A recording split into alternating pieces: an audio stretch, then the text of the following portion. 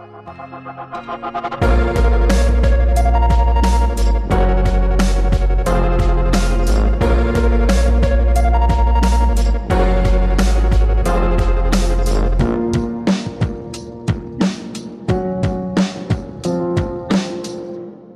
to Blackbird, episode number 57. My name is James, and today I am joined by Jimmy Fritz. Jimmy is the author of the book Confessions of an Ethical Drug Dealer, among other books. He's sort of a historian of rave culture, which is kind of neat, and an advocate of the use of psychedelics for medicinal and recreational use. I think you're going to enjoy this conversation, but before we get into it, let me tell you once again about RU Texas. It is a little over a month before Thad Russell and I and Scott Horton, Deirdre McCloskey, Hotep Jesus, Cody Wilson, and Jack the Perfume Nationalist descend upon Buck Johnson's property just outside of Austin, Texas, for the weekend of a lifetime. If you attend with us, you will get to be there for the recording of several episodes of Unregistered with Thaddeus Russell, where he's going to be interviewing those folks. You'll also get to take part in the interview as part of the Q&A sections. There is plenty of friend-making and fellowship, along with some of the best barbecue you will ever eat. It is, and I'm saying this without any exaggeration, one of the coolest things I've ever done. I was at Thad's Washington, D.C. event a couple of years ago, and man, is he back. That event only had one guest. This one has a total of, I believe, 5, plus Buck Johnson will be there as well. It's one of the greatest things you'll ever do. So if you're interested in joining us, and if you can, head to blackbirdpodcast.com/RU Texas. And don't put the www before it. It's just blackbirdpodcast.com/RU Texas. And there's also going to be a link in the show notes. I really want to see you there. There's a couple of VIP passes left. Thad added 10 of those because they were selling so quick. And then if you would like to just join us for the general admission weekend pass, that's also available. And I hope to see you there. And with that, here is my interview with Jimmy Fritz. Jimmy, welcome to the show. Thanks for joining me. Hey, nice to be here. So I found you, like a couple of my other previous guests, on podmatch.com, which it's kind of just a plug. They're not paying me or anything like that. I've been making some really good connections on there. So other podcast hosts, if you're listening, definitely check out Podmatch. Since we don't really swim in the same circles at all, I'm guessing none of my audience has ever heard of you, which is a shame, because just reading the first couple of chapters of your latest book, I think there's probably a lot of stuff in there that will be of interest to my audience. So I'm glad that I discovered you. Why don't you go ahead and introduce yourself in your own words? Well, I'm originally from England. I grew up in England. I hated the country always and left as soon as I could. And when I did I spent many years hitchhiking around Europe, playing the guitar and busking on the street. And I came back to England, periodically over the next few years. But when I finally got resident status in Canada, I vowed never to go back to England. So I didn't for the next 25 years. I've recently rediscovered it in the last few years. I started going back and then reconnected with England. And it's a different country now. It's a different country that I left. Mm-hmm. And so I was pleasantly surprised. I didn't expect to. I was drawn back there by Facebook. Some old school friends popped up on Facebook. And so I went back to do a tour and reconnect with them. And I had such a great time and saw the country in a completely different light. But I'm a resident of Canada now, and I've been here for about 30 years, so I'm well ensconced. But I'm a musician and a writer and a filmmaker. I made films for about 8 years. I've written a couple, numerous articles and a couple of screenplays, feature-length screenplays. Wrote a book called Rave Culture, an insider's overview about the global rave phenomenon. And most recently, Confessions of an Ethical Drug Dealer by Jimmy Fritz, available at fine bookstores everywhere. There you go. And yeah, I highly recommend, just from what I've read, the latter anyway. I haven't dug into rave culture yet. Where would you like to start? Do you want to kind of just give us an overview of how it came to be that you were a drug dealer, so to speak? Well, I started experimenting with psychedelics when I was 15. So I'm 65 now. So I should add that I'm an ex-drug dealer. But I started experimenting when I was 15 and have used and sold and bought and sold. I mostly bought and sold so that my friends could have high quality psychedelics. Mm-hmm. And there's a big distinction between psychedelics and other drugs. I mean, I've never dealt anything like, crystal meth or opiates or crack or any of that. So I've just specifically been interested in psychedelics. And that's, the LSD, psilocybin, mescaline, DMT, 5-MeO. There's a whole bunch of them. But these are drugs that are used for completely different reasons than people do opiates and crack and crystal. They do those things to mask their problems. Psychedelics actually expose you to your problems. It's the exact opposite effect. And they're done by completely different people for completely different reasons. So that's a big distinction to make. I make that distinction in my book early on. I talk about dumb drugs and smart drugs. Yeah. And smart people do dumb drugs, they can end up being dumb people doing dumb drugs. If dumb people do smart drugs, they can end up at some point being smart people doing smart drugs. But if you just keep doing dumb drugs, you're going to have a lot of problems and a horrible life, and it's not going to actually solve the problems that you think it's masking and solving. So psychedelics are actually we're on the verge of a revolution in psychedelic psychotherapy right now. And we're finding out that psychedelics can actually help with a lot of, psychological problems and mental problems, and they can actually be solved through psychedelic drug use. So they're actually just coming into their own now. There's so much research going on that it's hard to keep up with it all. You're pretty hard on alcohol. That's sort of the mother of all dumb drugs in your estimation. Is that right? Well, just statistically, it seems to cause more problems. If you look at the stats on alcohol, in terms of ruined lives and broken families and, alcoholic parents, it's sort of it's the drug that's the most available. It's the most legal. It's the most accepted. And so it's very easy for people to just slip into it. I use alcohol myself. I like to get drunk on a Friday night, but that's it. I mean, I don't drink anything the rest of the week, and I'm not, I do it for fun.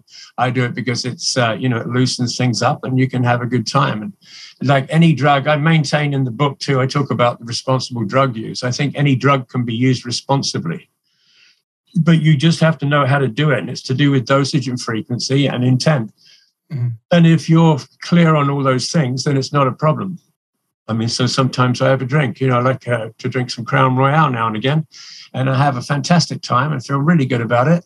And it's not a problem because I'm not doing it to mask my horrible life. I'm doing it to celebrate my life. And that's the difference. That makes sense.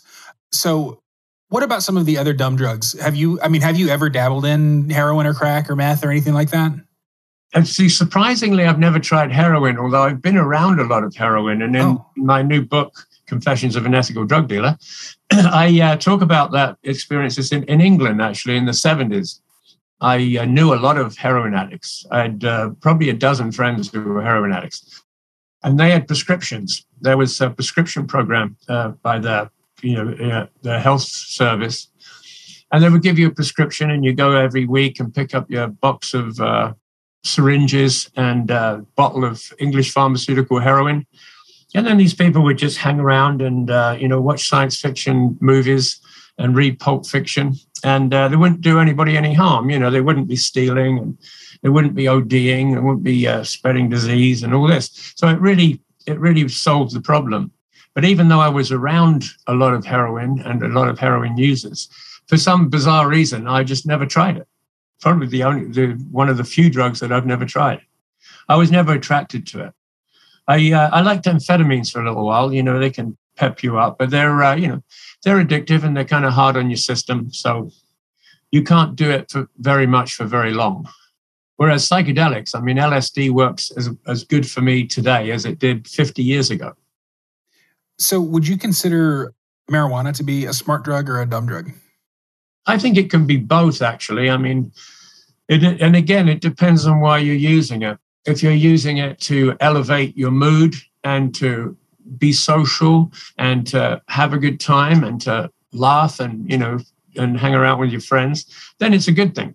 If you're using it, I know people that are chronic smokers people that are very highly strung, they're very neurotic, They have a lot of, nervous energy, and they smoke dope to just suppress their minds, just to slow themselves down because their minds are racing, and they have a lot of neurosis, and they're using it as an anesthetic basically, and they'll smoke dope all day long, and they don't even get high. So you're not getting any of the benefits really. You're not feeling the levity or the euphoria. You're just suppressing your mental activity to the point where you can manage your life. Mm-hmm. So then you're into the realm of self-medication again. I think one of the most clever things in the first chapter of the book anyway is where you say that some people do drugs to get out of it and some people do drugs to get into it. Right. And so I think that's a pretty good summation of like, either you're just trying to avoid and get out of the world, or really kind of dig in and do some of the, like, maybe I feel like a lot of people who do psychedelics, in addition to the mind expansion, there's also a lot of mind exploration. I've heard the analogy of when you do psychedelics, it's sort of like emptying out your brain as if it were a filing cabinet so that you can like actually rearrange things. Does that ring true? Yeah. I said, well, what you're doing is you're rewiring your brain. You're creating new neural pathways for the same experiences. So you see things in new ways and you see new solutions. There was an edition of the MAPS newsletter. The MAPS are the Multidisciplinary Association for Psychedelic Studies, where they put out an annual newsletter, basically. It's like a magazine. One year, it focused on all the people that had made major breakthroughs in science, technology, chemistry, biology, genetics, all these people through the 60s and 70s, basically. And they're all retired now, so they got a chance to speak about it. So Rick Doblin, the director, he contacted all these people and said, would they just write a short piece on how psychedelics had influenced their work and their breakthroughs? And it was extraordinary. There were dozens of reports, people that made major breakthroughs in computer technology, in chemistry and biology, and all these different scientific fields. And they'd made these breakthroughs through psychedelics. They had a hard problem. They couldn't get their head around it. They wanted to see it in a new way. They wanted to think in novel, progressive ways. And they found that, LSD or psilocybin gave them that ability to see something in a different way and to make those breakthroughs. And you'd be amazed. I mean, I list a bunch of them in the book near the back, but the second to last chapter is sort of a wrap up of what's going on with psychedelic therapy around the world. And one of the things I touch on there is just to outline some of the major breakthroughs in technology and science that have been made specifically credited to psychedelic drug use. Have you ever cultivated mushrooms? Yeah, I did once, actually. I got a piece on that in the book too.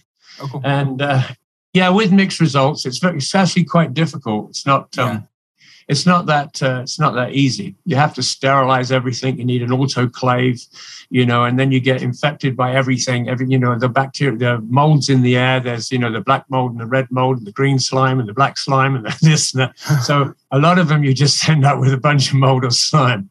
Yeah. If you get it right. I mean, we did get some mushrooms, not enough to sell them or anything, but it was an interesting experiment for a while. And it did kind of, made me realize that it's not that easy to grow mushrooms. Yeah. People that do it commercially have really got their methods down, and a lot of trial and error goes into it to be successful. I enrolled in a course on cultivation. They say, oh, this is for making portobellos or whatever, but you know what it's actually for. Yeah. And it does. It seems like the kind of thing that especially in my house, like I live in a rental property that is just dank and full of bugs and moisture and grossness. So I'm guessing I probably wouldn't be too lucky here. But maybe one of these days I'll have like a nice little clean lab where I can where I can experiment. Is there a big difference between things like mushrooms and like ayahuasca on one hand and LSD and other like manufactured substances on the other? Yeah, I mean, there are qualitative differences between various psychedelics, and it really comes down to your personal brain chemistry. I mean, some people like mushrooms and they don't like LSD, and vice versa. Some people are not that keen on either of them because they're too long. They're too much of a time commitment. So they'll, gravitate towards something like 5-MeO-DMT or NN-DMT for a shorter psychedelic experience.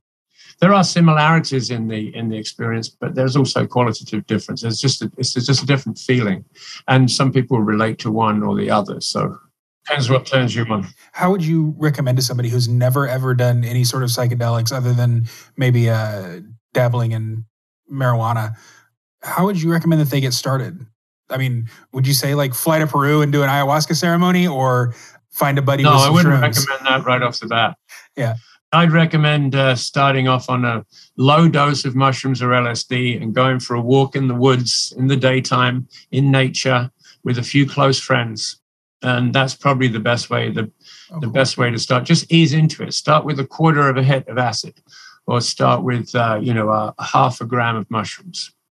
And then go for a walk and hang out in nature. Go to a beach, go to the jungle, go to a mountain, and be in nature. And that's where you'll have the best experience. Don't do 2 hits of acid and go see a horror movie. And I know people that have done that, and that's not recommended. Is that where bad trips come from?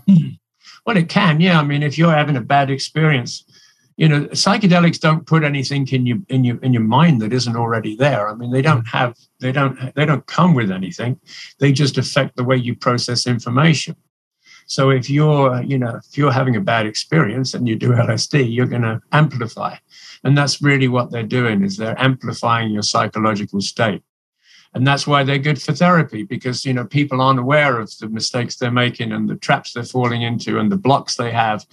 And with psychedelics, it exposes them because it magnifies what's happening. It amplifies where you're at. And if you're neurotic and anxious and depressive and you do a large dose of LSD, you're probably going to have a bad trip.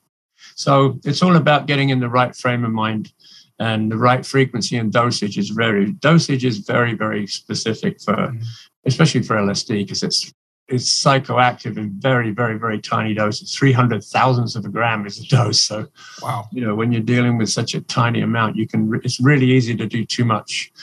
The classic one is where somebody says, "Oh yeah, I tried acid once." I mean, I've heard this story, hundreds of times. Yeah, I did some acid once when I was at university or whatever, or, went up to a party and we did a hit of acid and nothing happened. 40 minutes later, nothing had happened. So we did another hit. And then, of course, they both come on and they have a terrible time because they can't talk or walk or think, or, so it can be very disorientating if you do it in the wrong place and the wrong frame of mind, which is set and setting, which is what Timothy Leary spent half his life trying to impress upon people, and they still don't get it. I think people recognize the name Timothy Leary, but can you talk about who he was? Timothy Leary was a Harvard professor, a psychology professor, and a doctor of psychology. And he became interested in psychedelics because, as he said at the time, with conventional therapy, he did the stats on it and he studied it. It was like a third of the people got better, a third of the people stayed the same, and a third of the people got worse. And then when you took that same group of people and you applied the current methods of talk therapy or, psychology, the stats were the same. A third of them got worse, a third of them stayed the same, and a third of them got better. So he thought, there must be something better than that, something more effective. And he discovered psilocybin mushrooms and then LSD. And he thought that they were the most amazing tool. And actually, 50 years later, we're coming round to that idea now. We're seeing the potential and the huge potential in psychology and psychiatry and therapy for these drugs. And he saw that in the mid-60s. So, he was a huge proponent. He was maybe a little bit too enthusiastic because he started to, recommend everybody do acid. And then he got into a lot of trouble for that. Some people say he was reckless, but in my opinion, he was actually a fairly serious scientist. I mean, and all the LSD, he wasn't just handing it out to everybody and saying, just do what you want, freak out. He was giving it to them in controlled settings, controlled set and setting. I mean, that was his thing. And he took meticulous notes on all of these sessions. He did thousands and thousands of sessions and kept notes on every single one of them to get the data, right? Because he was a scientist. And all those notes are now in a library in New York. And I don't know what happened to them now, but they're all still there, the evidence of his scientific integrity. But he has a mixed reputation because some people thought he was a bit reckless. And because he was too outspoken about it, that led to LSD becoming illegal. And some people blame him for that. I don't. What about Humphrey Osmond? That's a name who I had never heard of, but he was kind of another psychiatrist who was experimenting with. Humphrey Osmond was doing work in Saskatchewan, Canada in the 50s. And they were doing work with psychedelics on alcoholism. And they had incredible results. You know, they did these long-term studies. They wrote papers. They had indisputable results. I mean, better than any other therapy that was being used for alcoholism. And of course, that all went downhill when it became illegal. Sure. Do you have experience with microdosing? Yes. How does that work? And why would someone do that over macrodosing, for lack of a better term?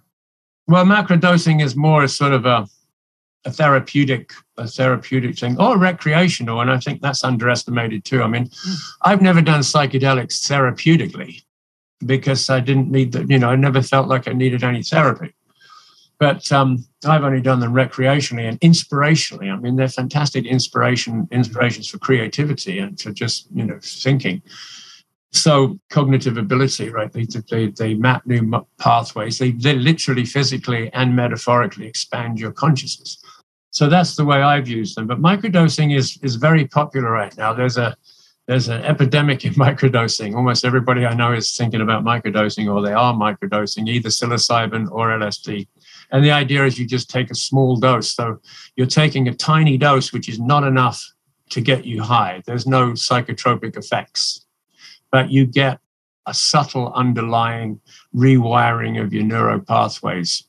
So in terms of people that are, anxious or depressive or, have other issues, they can do this instead of SSRIs, for instance, like antidepressants, which have mixed results, and there's some problems with them. And sometimes, if you do them for too long, you end up committing suicide, which is one of the unpleasant side effects of SSRIs.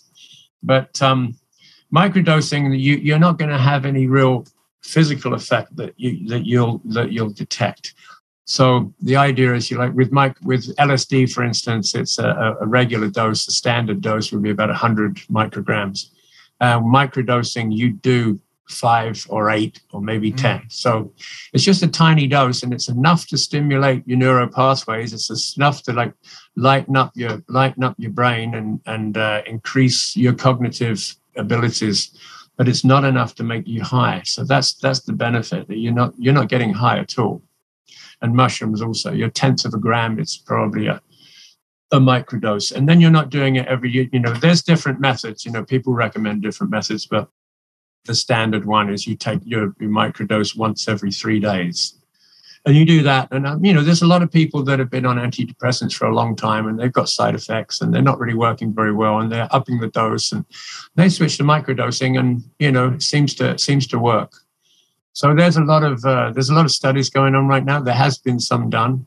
The problem with prohibition, of course, is because when substances are illegal, you can't do the research. Right. So we don't really get to find out what works and what doesn't until you do these studies and you do, real scientific research on them.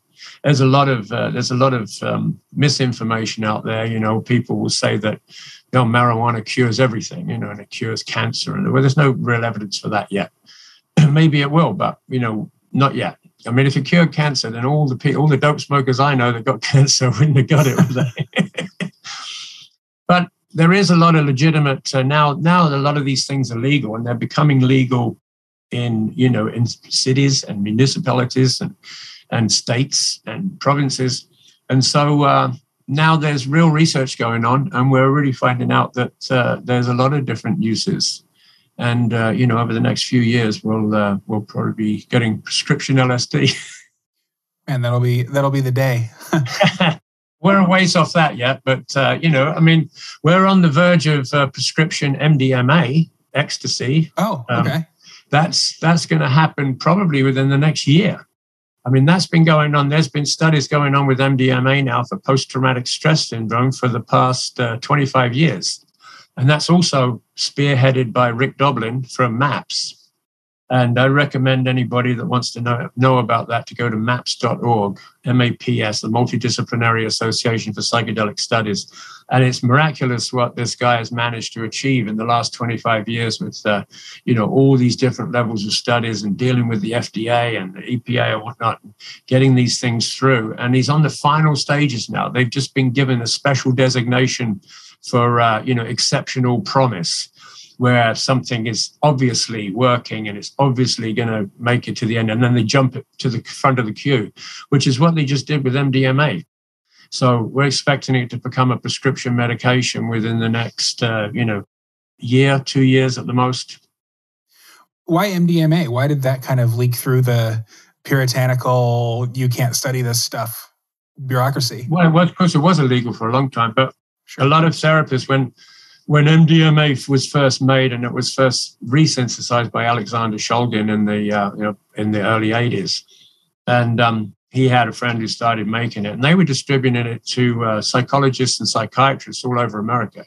So it was being used for years and years by hundreds, if not thousands, of therapists in their practices, because they found that, people would be in a super receptive state. All their anxiety centers were suppressed. They could talk about everything. They could reset bad experiences into their long-term memory, which is what PTSD is. And it works really well for that. And so it works great for relationship counseling. They were using it for that.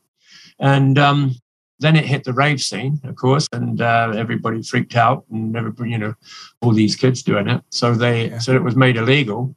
But the therapists carried on using it, or some of them did. It went underground, and they carried on. So some of them are the people that were behind the early research at MAPS, and they've now been legitimized because it's and that they thought that the best outcome, or the best problem to use it on was PTSD, because PTSD is like a memory problem. So it's you're not resetting that bad experience into your long-term memory. You're completely reliving this horrible experience all the time, and it keeps popping up and you can't control it.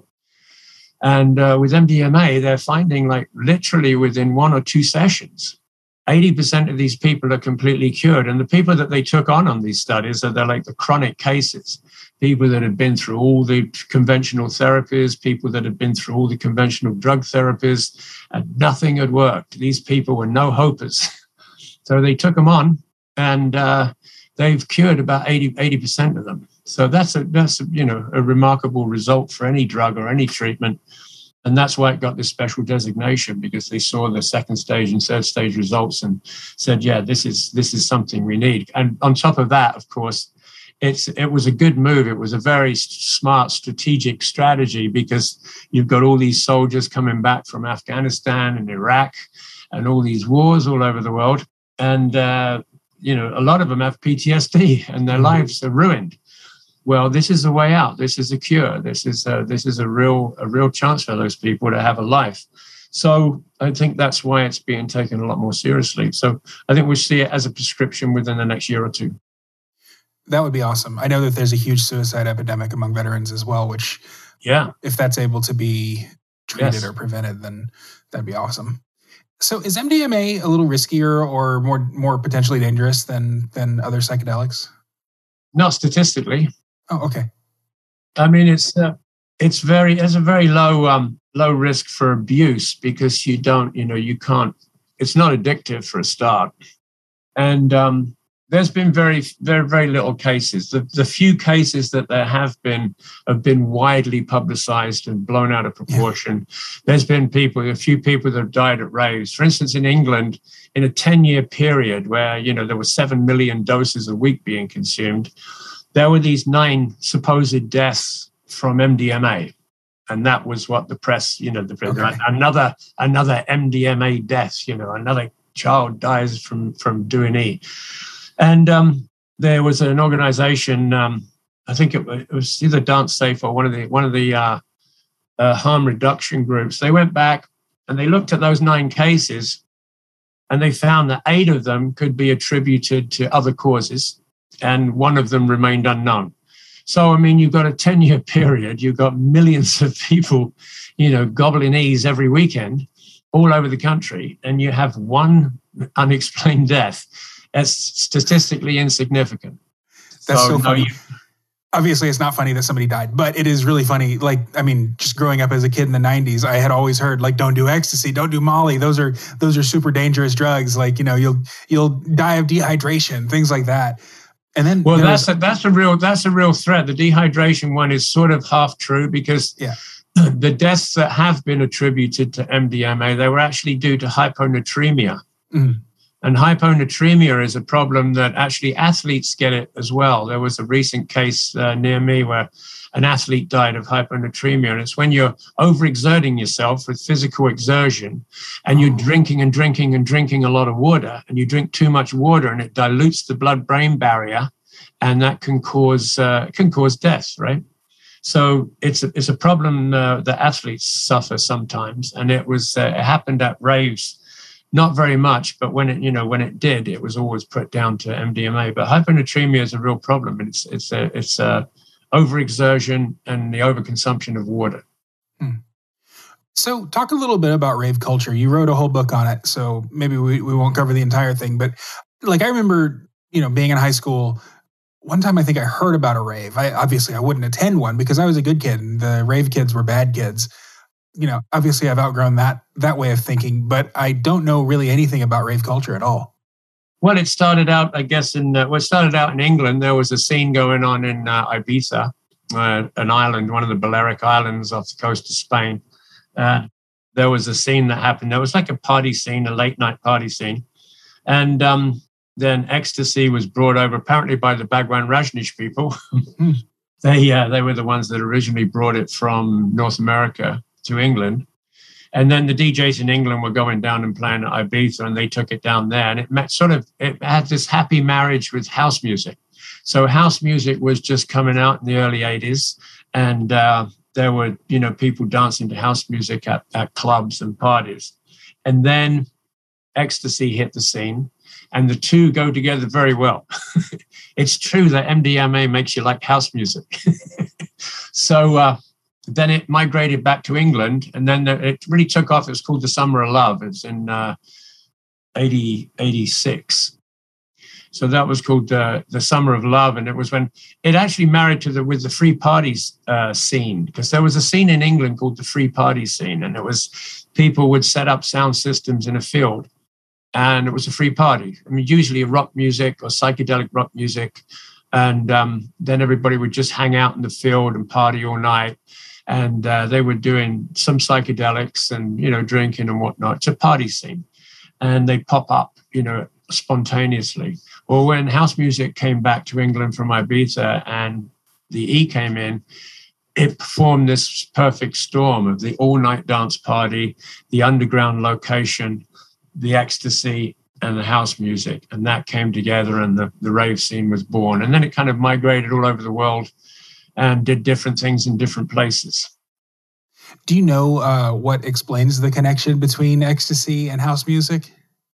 Well, house music provides, it's not kind of, it's not music you listen to. It's music you experience. So it's just this driving beat, and it creates a momentum, and it's a musical momentum that kind of sweeps you up. And then when you're on ecstasy, you just feel very receptive and open and very empathetic. And so you use that beat to go on a transpersonal journey, basically. And it sweeps you up in this river of sound and people. And then you connect, because it makes you empathetic with yourself, but it also makes you empathetic with everybody around you. So you get these amazing human connections with the driving beat and the journey through the night, and this wonderful euphoric feeling that you get from MDMA. So it's kind of a perfect marriage, and it worked very well for a member, a lot of years. And it was just kind of a happy accident that these two things were paired together? I guess, yeah. Like a lot of things, Yeah. How did they figure out that those two plants made ayahuasca, Yeah. These are happy accidents that happen all the time. That's great. You earlier said that nothing that you experience when tripping is outside of you. It's all in your head.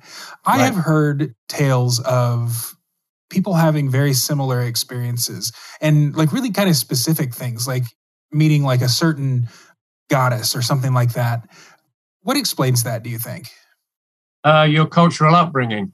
Mm-hmm. So if you do acid in India, you're going to see Shiva and Ganesh. If you do it in, in a Christian country, you might see Jesus or the Virgin Mary. Mm. But it's really based on your experience and your culture. That's how you know that it's part of your imagination. It's not coming from the outside. I don't subscribe to all these supernatural explanations and ayahuasca machine elves and, going through to different dimensions. I don't buy any of that. Yet I am a huge proponent of psychedelics for personal transformation and, therapy if you need it, and just general enjoyment of life. So, yeah, I don't think you need. I mean, we love to make up these supernatural explanations for things because I guess we're fascinated with stories and mythology and whatnot. Mm-hmm. I've never been attracted to that, and it's not necessary to get all the benefits from psychedelics. It's not necessary to make up stories about, space aliens or entities from other planets or multi-dimensions or any of that. Completely superfluous. You would describe yourself as like beyond atheist, as an anti-theist, right? An anti-theist, yeah. That means that even if it was true, even if the Old Testament God was the real creator of the universe and everything in the Old Testament was true, I would be part of the resistance. I would be leading the resistance against that tyrannical, theocratic, psychopathic government. Boy, what do you think? It's a horrible, horrible idea that this God is, making you born in sin, commanding you to be well, and then looking when judging everything you do all through your life and even after you die. I mean, talk about, a theocratic, totalitarian North Korean type regime. I would be railing against that. Obviously, that's not a unique position. There are people who think that, but I think it's unique to this podcast, which is a little bit unexpected because it is, like, I don't describe it as a libertarian podcast, but I and most of my guests and my audience are libertarians. And so sort of rebelling against the authority is sort of part and parcel with that. How did you come to that sort of view of the Christian God? Were you raised religious? Not really, no. Although, the usual thing in the English schools, you have to sing hymns in the morning. Sure. And you have to learn the Lord's Prayer. I mean, to me, it was always baffling, and I never really bought it. I can't ever remember in a time where I was always like baffled by it. I was like, what? What are you saying? Like, what's that? No, I don't think so. Anyway, I never really, got it.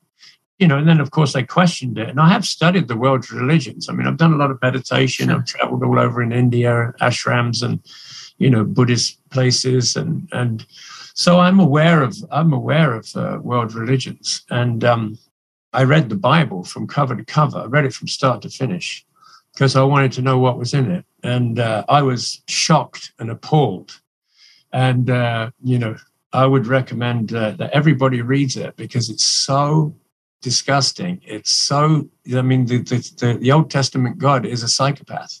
He kills everything. He slaughters everything in front of him. Every man, woman, child, every animal, everything that crawls, every babe in arms, kill them all. That's his solution. Like over and over and over again. He commits these mass murders, these genocides, essentially. The Idianites and the Midianites and even wipes out the Israelites a couple of times. And he just kills everybody. What should we do, oh Lord? What should we do with this person who's praying to the wrong God on a Sunday? And kill him. That's his response to everything. And so I don't know how anybody got this myth of a loving God. I didn't find it in the Bible. So I guess and I appreciate your point of view on that. I personally am on sort of a journey back to Christianity. So I'm not quite sure where I'm at in that journey. Obviously, I have a different conception of the Old Testament, while not denying, the things that you just said. So I guess if you were going to, I've never done psychedelics, and I've had now, I think you're probably the third and a half person who's come on to either talk about this or where it's come up. And I'm still a little bit scared. And I don't really know why. I think part of it is just like, I'm scared that I'm going to discover something that causes me to completely alter the life that I'm currently living, which I kind of like. Yeah, I think that's entirely possible, but it's not going to supplant that. It's not going to replace your life. It's going to enhance your life. Mm-hmm. It's going to add another dimension and another layer. It's not going to negate any of your life that you have now. It's not going to wipe anything out. It's only going to add to it. I'd recommend a quarter of a hit of acid, nice long walk in the woods with a close friend, and you might find that you don't need religion. A lot of people find religion doing acid, which is also an interesting thing, I think. Well, I think it amplifies it. So if you have that mindset that religion is a real thing and that God is a real thing, then it'll amplify that feeling. But it can also make you think. And if you apply critical thinking to the religious propositions, you'll find that they fall apart really quickly. All right. I need to find some woods to go walk in, I think. Okay. Probably before it gets too cold, because I live in Minnesota and it's just going to be brutal. But read my book before you do it. Confessions of an Ethical Drug Dealer by Jimmy Fritz. Yeah, absolutely. I'm working my way through it. It's a good read. It seems like a quick read. There's a lot of pages to it, but they're definitely turning quick. So is there anything else that you'd like me to link to? Do you have a Twitter or like a website or anything? I have a website, which is jimmyfritz.ca. jimmyfritz.ca as I'm typing it out so I don't forget. Okay, awesome. Jimmy, I really appreciate you joining me tonight. It has been a blast talking to you. And I really hope that I can help get the word out, because I think that this kind of thing is going to change the world. Are there any closing thoughts? No, I think that's good. I think we did it all. We said it all. Awesome. And nice talking to you, James. Yeah, you too. Okay, bye-bye for now. Bye-bye. All right, thanks to Jimmy for joining me today, and thanks to you, as always, for tuning in. Don't forget, I'm giving away a lifetime master membership of Tom Woods' Liberty Classroom. You can find that at woods.blackbirdpodcast.com.